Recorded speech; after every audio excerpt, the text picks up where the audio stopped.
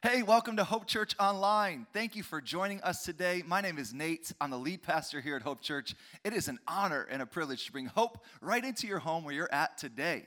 Hey, if you didn't know it, we're actually going live here in person at 8, 9:30, and 11 every Sunday morning for a touchless experience. We want to invite you to join us. It's really awesome to be back in person, worshiping God together. It's an incredible experience. We'd love for you to come experience God with us. Discover the hope that we found in Jesus and see your life change. Until then, we're so excited that you're here online with us. Come on, the Word is active. It travels through technology. We're so excited for the Word of God coming to you today. We're in our brand new series called Shift. We have a God who makes all things new. He shifts our lives to new levels. He's a God who changes not, but he changes everything. He's the God of new beginnings, new creations. He's the God who doesn't just make things better, he makes things different. He makes all things new. He redeems, he renews, he transforms, he changes life. If he's changed your life in some way or another, go ahead and give him some praise hands in the comments.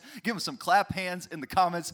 Tell somebody how good he's been to you this morning. Come on, our God, he shifts paradigms. He changes realities and really makes our lives different. Today we're believing God for a spirit of breakthrough to come through the camera today and fall fresh on you. We sang that song Waymaker this morning. He's the impossible miracle worker. If you have something impossible in your life, get ready for God to meet you in that impossibility and turn it around. He's the faithful promise keeper. He's the light that breaks through the darkness, and he's here to shift and transform your life this morning. Come on, you are welcome in this place. We're so excited that you're joining us online. So to get this series started, we're going to jump into the Word in John chapter 5, starting in verse 5. It says it like this: One who was there had been an invalid for 38 years. Think about that. Sick, broken for 38 years. When Jesus saw him lying there and learned that he had been in this condition for a long time, he asked him, "Do you want to get better? Do you want to get well?" The invalid replied, "Sir, I just have nobody to help me into the pool when the water is stirred. Every time I try to get into the water that's stirred, someone else goes down ahead of me, cuts me off, and jumps in first." Then Jesus said to him, "Get up, pick up your mat, and walk." And at once the man was made whole. He was cured. He was transformed. He picked up his mat, and he walked. Come on now, that's an awesome story of God's transformative power in our lives. See, there's a number of words that could be used to describe the fruit, the evidence of God's work in a life of a believer. The word that implies a shift has taken place, something like justification, sanctification, redemption, renewal, revival. However, there's one incredibly important word that I think will help simplify this sermon today, and that word is transformation. It's the power to change lives. Wherever divine disruption happens, wherever God intervenes or steps in, there is some level of transformation for the better.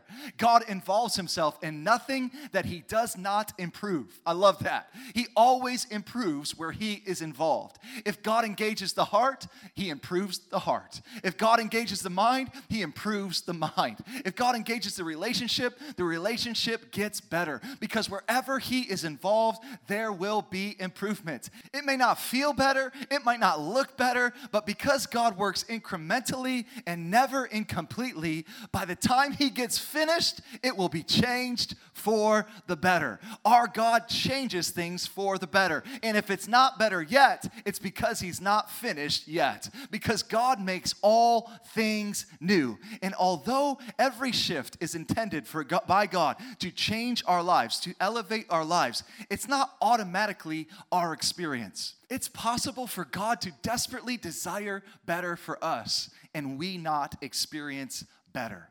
See, in John chapter 5, we read a small portion of a man with a 38-year-old condition. 38 years he was trying to fix it, and it didn't get fixed. 38 years he's trying to adjust it and experienced no alteration. 38 years he was high-fiving people in church, taking notes in his note sheets, talking about this season is going to be my season of change. Last year wasn't my year, but this year's going to be my year, only to experience chronic disappointment year after year, suffering from the same cycle of pain. You know, there is a difference between seasons and cycles. Seasons change with time. Cycles change when I do. So Jesus comes into this 38-year cycle of unchanged humanity, cycle of unchanged reality. And when he walks into this place, it's called Bethesda.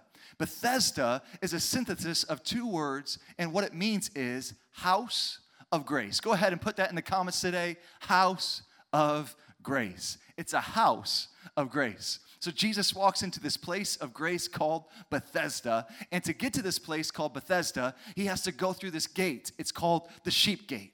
And when he goes through the sheep gate, he gets access to this pool. And this pool is covered by a covering that's held up by 5 porches. So you've got a house of grace that you can only get into through a sheep gate. But once you get through the sheep gate, you get access to a pool. And that pool is covered by a covering that's held up by 5 pillars and porches. So this is actually like a metaphor for the church. Bethesda, the place of grace, the house of grace. Jesus is the gate that we walk through to get there. And when we walk through the way, the truth, and the life, we get access to the pool, which is the Holy Spirit that is covered by the 5 pillars. These 5 pillars represent the 5-fold ministry of the apostle, the prophet, the evangelist, the preacher, and the pastor, the teacher. So the problem is when Jesus gets into this place that represents the church, the Bible says you got all kinds of people dealing with all kinds of issues. Sick people in a place of grace. If you read John 5, you'll see some people were there and they were dealing with blindness. Blindness represents people who can't see, who are living a visionless existence. People who don't have a picture of God's good future for their life. That's what vision is. And when you don't have a picture of tomorrow, it's really hard to get through today. In this season of your life, you need to keep a picture of tomorrow in front of you from God so you can get through today. The enemy doesn't mind us being in church in a place of grace as long as you stay blind, because he knows when your eyes are open and you begin to see what God has in your future, you get a sneak preview of coming attractions in your life.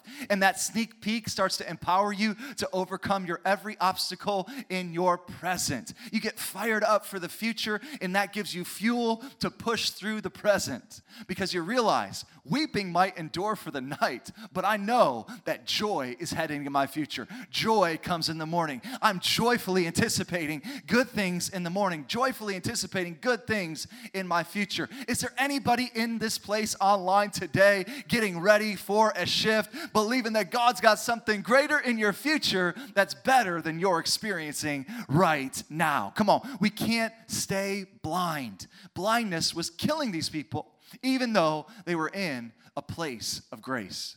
So there's blind people, and the people that are blind are prone to get lost. Whenever you're dealing with people who are lost in life, they're the people who can't make decisions, who can't make strategic choices. You're dealing with somebody who can't see, but they're in church. They're in Bethesda, the house of grace. They're a good person, they just don't have a good vision. The Bible says there's blind people, there's also lame people.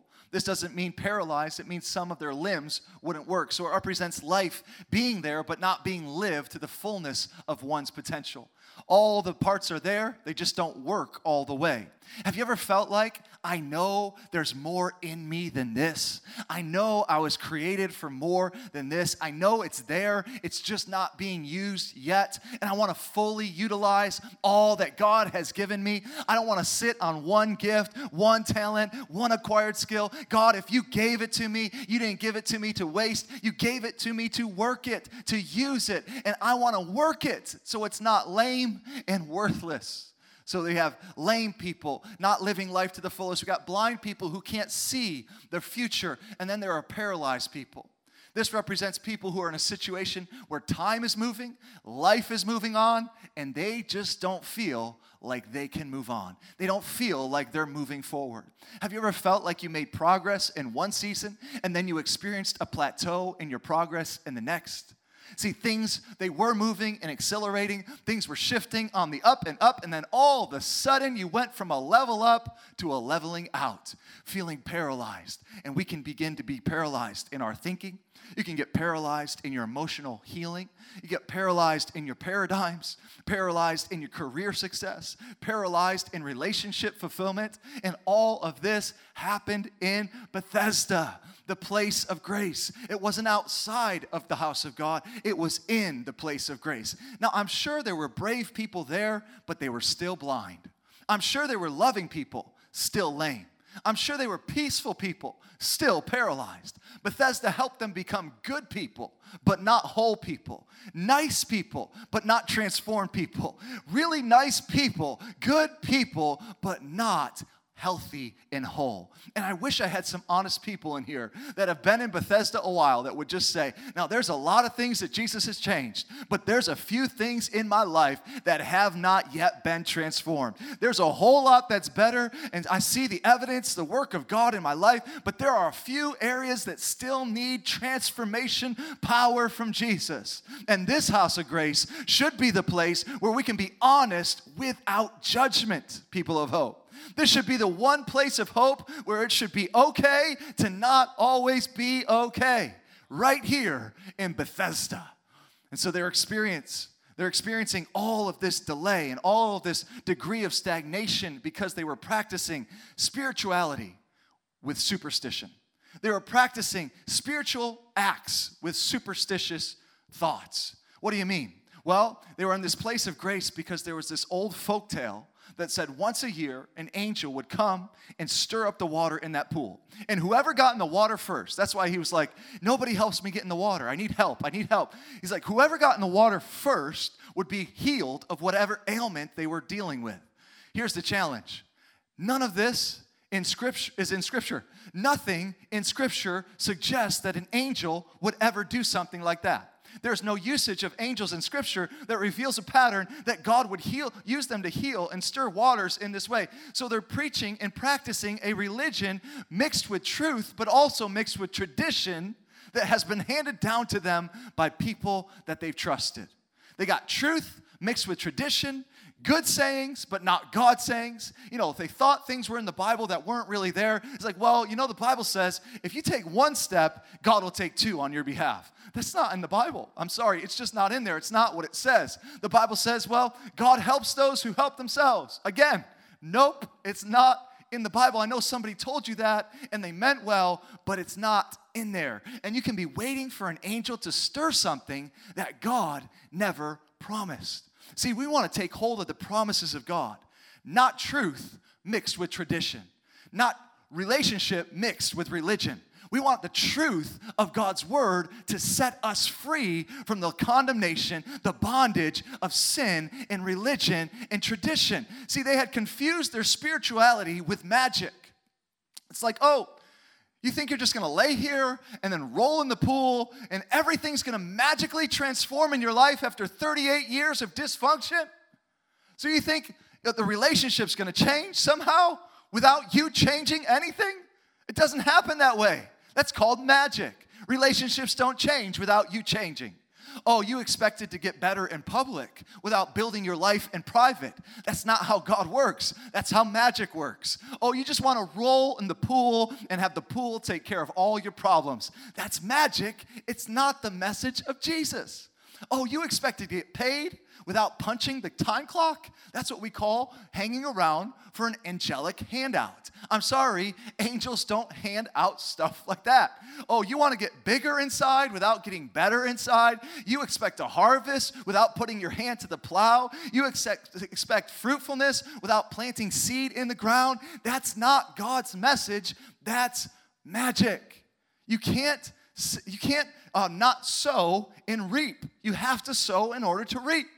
You just want to roll in the pool, name it and claim it, blab it and grab it. But here's the thing. That's not God's solution. That's not just going to get fixed. It's not the message of the Bible. It's magic. And in the midst of this place of grace, Jesus walks to people who are saturated and stuck in that paradigm of tradition mixed with truth. They have magic muscle memory built up, passed down from generation to generation. And Jesus comes in with a paradigm shift. Tell your neighbor online, put it in the comments, it's time for a paradigm shift. It's time for a paradigm shift. Come on, we want to shift in this series. Because out of all the sick people, everybody that Jesus could have went to, he went to the man who had been in the same spot for 38 years with an unnamed issue. I mean, this man has been in the front row of this place of grace in Bethesda for 38 years, sitting on the front row every chance he gets. He's been looking for his breakthrough for 38 years. He's been talking about life change and pattern changes for 38 years. And Jesus walks up to him on the front row and calls him out of a crowd of lame people. And we call this the favor of God. It's when God does something you know you don't deserve. It's when God does something, he interrupts and intervenes in your life, and he just calls you out of the crowd. It's when he shifts your life to a higher degree and a higher dimension of living without ever giving you an explanation. It's blessings you know you don't even know why you got. It's when you're blessed and you're confused why it's you. You're like, God, you're really good because I know this shouldn't have happened to my life. It's the favor of God. When he had to step over people to get to the man who had been there for 38 years, you know that's the favor of God. It's where you've made some of the same choices as everybody else, yet the consequences of those choices are not what everybody else experienced. It's like you got away with stuff you should have never gotten away with. All the things that have happened, all the things that you've done, and God's been this good to you, it's not the same consequences for the same experience. For some reason, Jesus has kept you through it, comforted you through it, delivered you through it, protected you from it. Do you know what that is? That's called the favor of God on your life. And the proper response to the favor and the grace of God is not arrogance. The proper response should be appreciation, gratitude. I got to praise Jesus. Go ahead, give him a praise break in your living room this morning. Give him a praise break today. Open up your mouth and praise him. Because if it had not been for the grace and the favor of God walking up to your life, walking into your situation, walking into your living room, you do not know where you would be, because you don't know, like I know, what he had to step over in order to get to a person like me. 38 years stuck in depression. 38 years bondage to enslaved mentality, poverty mentality, 38 years of self-destructive patterns. So he stepped over all these people, and he comes to this one man, and he asks him a question. I think it's the weirdest question you would ask a sick person. Do you want to be made well? Do you want to get better? Do you want your life to transform? He asked him a feeling question. It's so interesting to me. Jesus comes to this place where people are literally practicing superstitious spirituality. And he reintroduces them to a new paradigm that's going to shift their life to another level. Jesus walks into this place called Bethesda, and he changes church. He changes the way they do church. See, the vision of our church is not just to experience God. It's not just to get goosebumps, discover the hope found in Jesus. It's that Jesus changes your life. Wherever you encounter Jesus in the Bible, you see change in the Bible, transformation power in the Bible. That's the mandate of our church as followers of Jesus. It's our assignment. It's what he's called our church to do, to change lives, to change cities, to change the world. We want to change church, where people come in expecting one thing with excuses and brokenness and heartache and all these problems, and they leave experiencing change and hope and reality, newness of life, newness of sight, newness of excelling, newness of not being paralyzed, but shifting their life to the next level. So people, they come into this place of grace, don't stay blind. They don't stay lame. They don't stay paralyzed. They don't just get taught, they get transformed. They don't just get applauded, they get altered. Something shifts. They don't just sit cute, they leave changed. Come on, it's time for a shift, people of hope. You're getting ready to get up today. You're getting ready to see again the bright future that God has for you. You're getting ready to walk in the anointing and the giftings that God has in you. You're getting ready to move because the God is a God that can help you shift into a new life that you never thought possible. That you couldn't earn, that you didn't deserve, that you just were sitting in your spot. And my God, he intervened. He intervened, he interrupted, and he healed your brokenness. And he called you out of your pit. He called you out of your spot of insecurity and brokenness and lifted you up. Come on, he's the gift with a lift. He's the God with a gift with a lift and a shift. I'm getting ready to learn from this man. I'm getting ready to see what Jesus has done in his life and see transformation in my life. I want to see the transformation that happened to him to experience that kind of breakthrough for you in Jesus' name. So 3 points I see from this story. Number one, if you're going to do this, we're going to have to overcome discouragement from disappointment.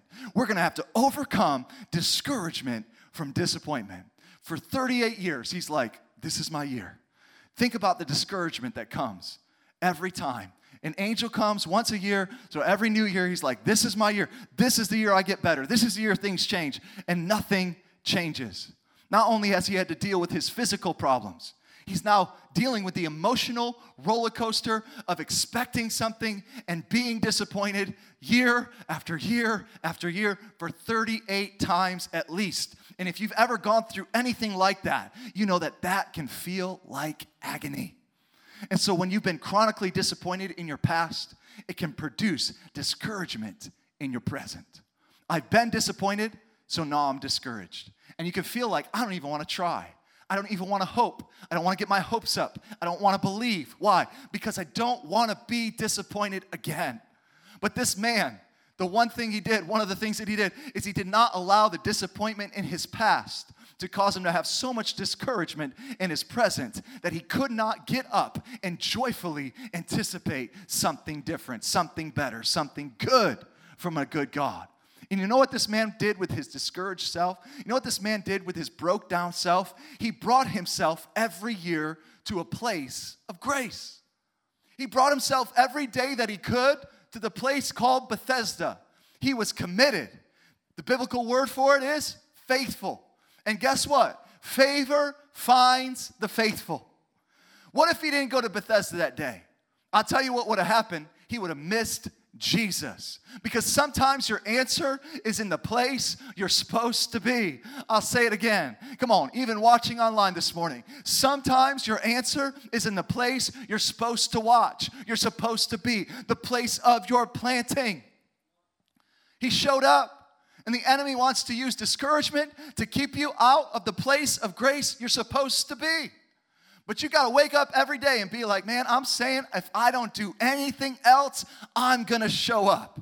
I'm going to limp my way into God's house. I'm going to praise my way into God's presence. I'm going to watch my way into Hope Church Online. I'm going to pray my way into intimacy with God because favor finds the faithful. And some stuff happens if you just keep showing up, if you just keep watching, if you just keep engaging, if you just keep coming to the place of grace that He's planted you in. So number one, this man had to deal with discouragement from disappointment.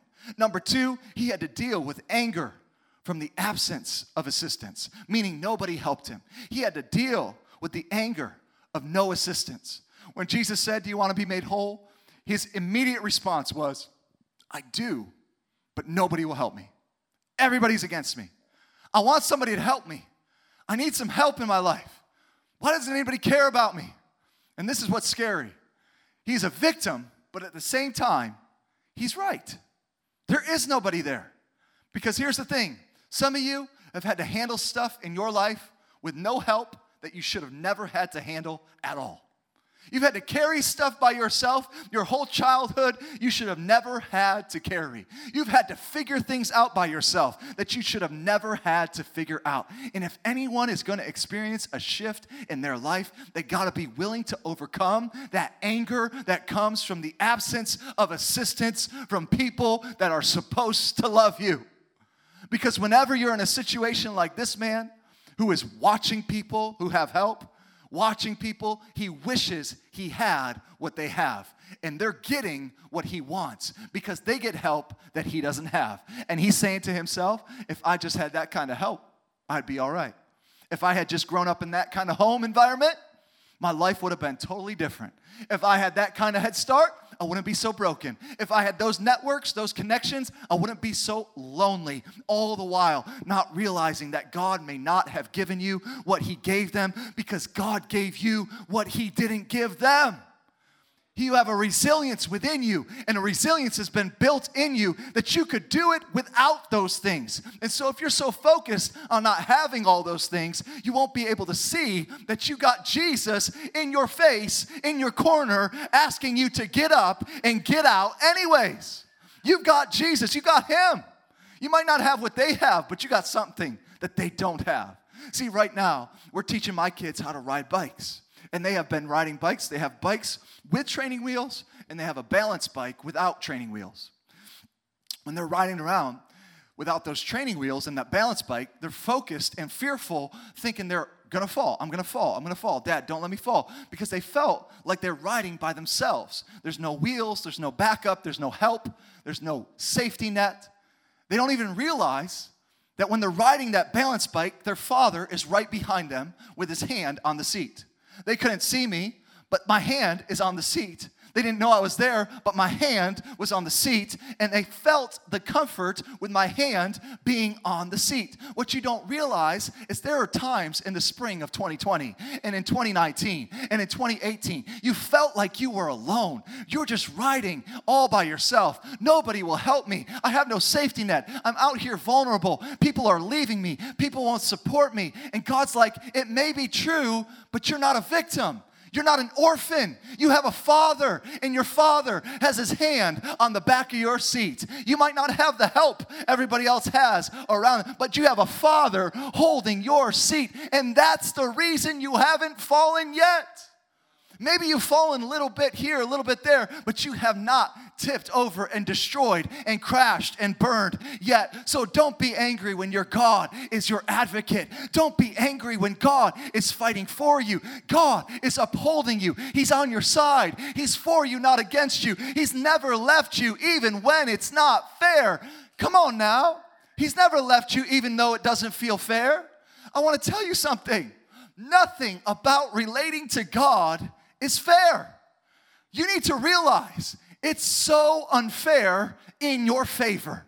This is what you need to get a revelation of this morning. It's so unfair in your favor. With God for you, my Bible says, who could be against you? What could stop you? What could separate you? What could trip you up? What could push you over? What could end you? Nothing. Believe me, you don't want it to be fair.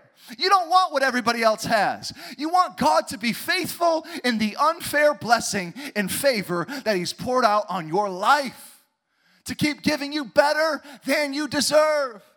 Well, if I had what God gave so-and-so, if I had what God gave somebody else, hey, they didn't deserve what they got either. Rejoice with those who rejoice. God makes it rain on the just and the unjust. Let's be thankful that He's a God of mercy, and He's so faithful with His favor and His grace being poured out upon our lives. There's a reason you're not falling. It's because your Father is holding your seat. He's holding your feet in life. You could get angry at the assistance that others receive, or you could thank God for keeping His hand on your seat. Come on, somebody.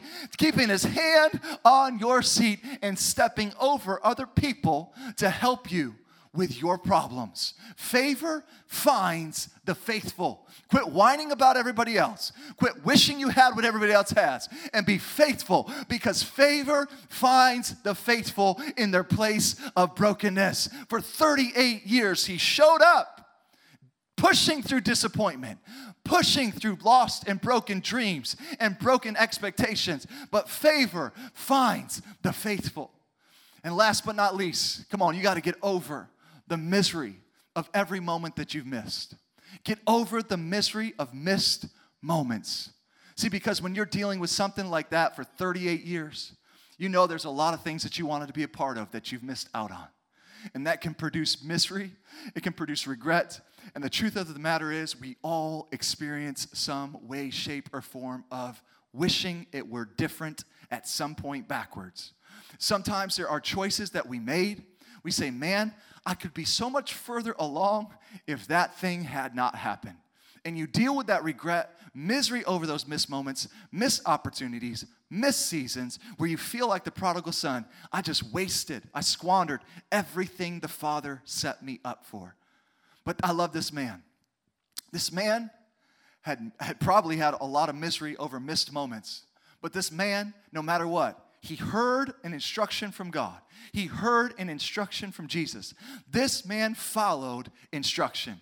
Jesus said, get up, take up your bed, and walk. Get up, pick up your bed, and walk. And this man shifted. He just moved. This man got up. He began to hold on to the thing that was holding him down.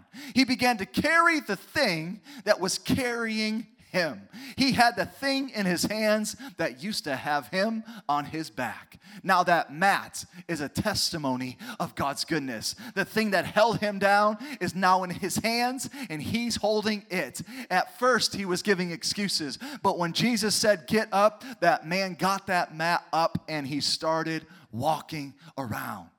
And of course, it was on Sunday. It was on a religious Sabbath holiday. And he ran into some Pharisees who said, "You shouldn't be carrying that mat on this day." Some religious leaders who were practicing religion the old way that wasn't working for him before Jesus showed up in the place of grace and changed church. That's right. He changed the way they were doing church in Bethesda. They said, "You shouldn't be doing that on the Sabbath day. Don't you know anything about the law, about the rules?" He said, "Well, the man who healed me after 38 years told me to carry this thing. I tried it your way kept me blind. I tried it your way kept me paralyzed. I tried it religious ways, your ways kept me trapped. I'm trying it a relational way, I'm trying it a different way, and it's freeing my life more than anything you've ever given me." When I got introduced to change at Hope Church, it changed me. So guess what? I'm going to carry this mat on this day. I'm going to carry this mat on this day. This is my living testimony. Somebody come and catch me. I got a mat, and I'm about to shout that Jesus has set me free. For 38 years of bondage, I'm now ready to be free indeed. Because this new reality, this new relationship is working way better than religion and superstition has ever worked for me. Your religion doesn't help anybody. Relationship, one touch from Jesus has changed my life forever. Transform me into a new creation. Here's a simple revelation. You need to catch it this morning. The way that you get over regret from your past is by creating an amazing future to look forward to. You can create a future that's so amazing that you'll be just like Joseph. And you'll look back at everything your brothers did to hurt you and to harm you. And you'll be like, "I'm not even mad at you anymore. See, you meant it for evil, but God turned it around and He worked it for my good." You'll be like, "Pastor, hey, I remember that hurt, but I'm in such a good season now. I don't remember what it felt like. I don't remember how it tore me around in this way and that way." I pray that by the end of this year, that's what you'll be saying. That whatever the enemy is using to keep you in guilt, to keep you condemned, to keep you discouraged, that there would be such a shift that starts to happen this summer that you say, "I remember that it hurt, but I don't remember what it feels like, because God has helped me to get up and to pick up, and He has shifted my life." Come on, people of hope. Give Him a shout of praise if you believe He's ready to shift your life. He's shifting lives. He's shifting lives. He's shifting lives even now online, right there where you're at in your home. If you've walked away from Jesus, if you stepped out of relationship with Jesus, today is your day of freedom. Today is the day you get out of a cycle, a 38-year-old cycle of walking in patterns of dysfunction and step into fullness of life. It's not coming from religion. It's not coming out of duty. It's pure grace and favor and mercy in relationship with Jesus that's going to set you free today. So if you're in your home, you know you've walked away from Jesus, or you want to get back with Jesus, or you want to come to Jesus and relate to Him for the first time, I'm telling you what, today is your day of freedom. Simply text, "I say yes," one word, "I say yes" to 94090. I say yes to 94090. I'm coming back to Jesus today. I'm giving my life. I'm trusting Him relationally for the first time ever to shift my life. I say yes to 94090. We'd love to pray with you. The Bible says if you believe in your heart and you ask Him into your life with your mouth, you will get shifted. You will get saved. You will get transformed. So today, let's do it together, church. Let's say it together. Jesus, I give You my heart. I trust you with my life. Have your way in me. Forgive me. Wash me. Make me a new creation. I don't want to be a better person. I want to be a changed person, a different person. I believe you can do it, and I receive it today. In Jesus' name, everybody said, amen. Let it be so. Come on, if you made that decision for the first time, we encourage you, jump into content like this right here from Hope Church. Subscribe, get engaged. Come to church here at Corning location. We'd love to see you, get to know you in person, 8, 9:30, or 11. God bless you, church. Hey, thank you for watching. Go ahead and like this video and share it with a friend. Make sure you subscribe to this channel so you don't miss a single video or live stream. And hey, don't forget, you can join us live every Sunday. Thanks again for watching.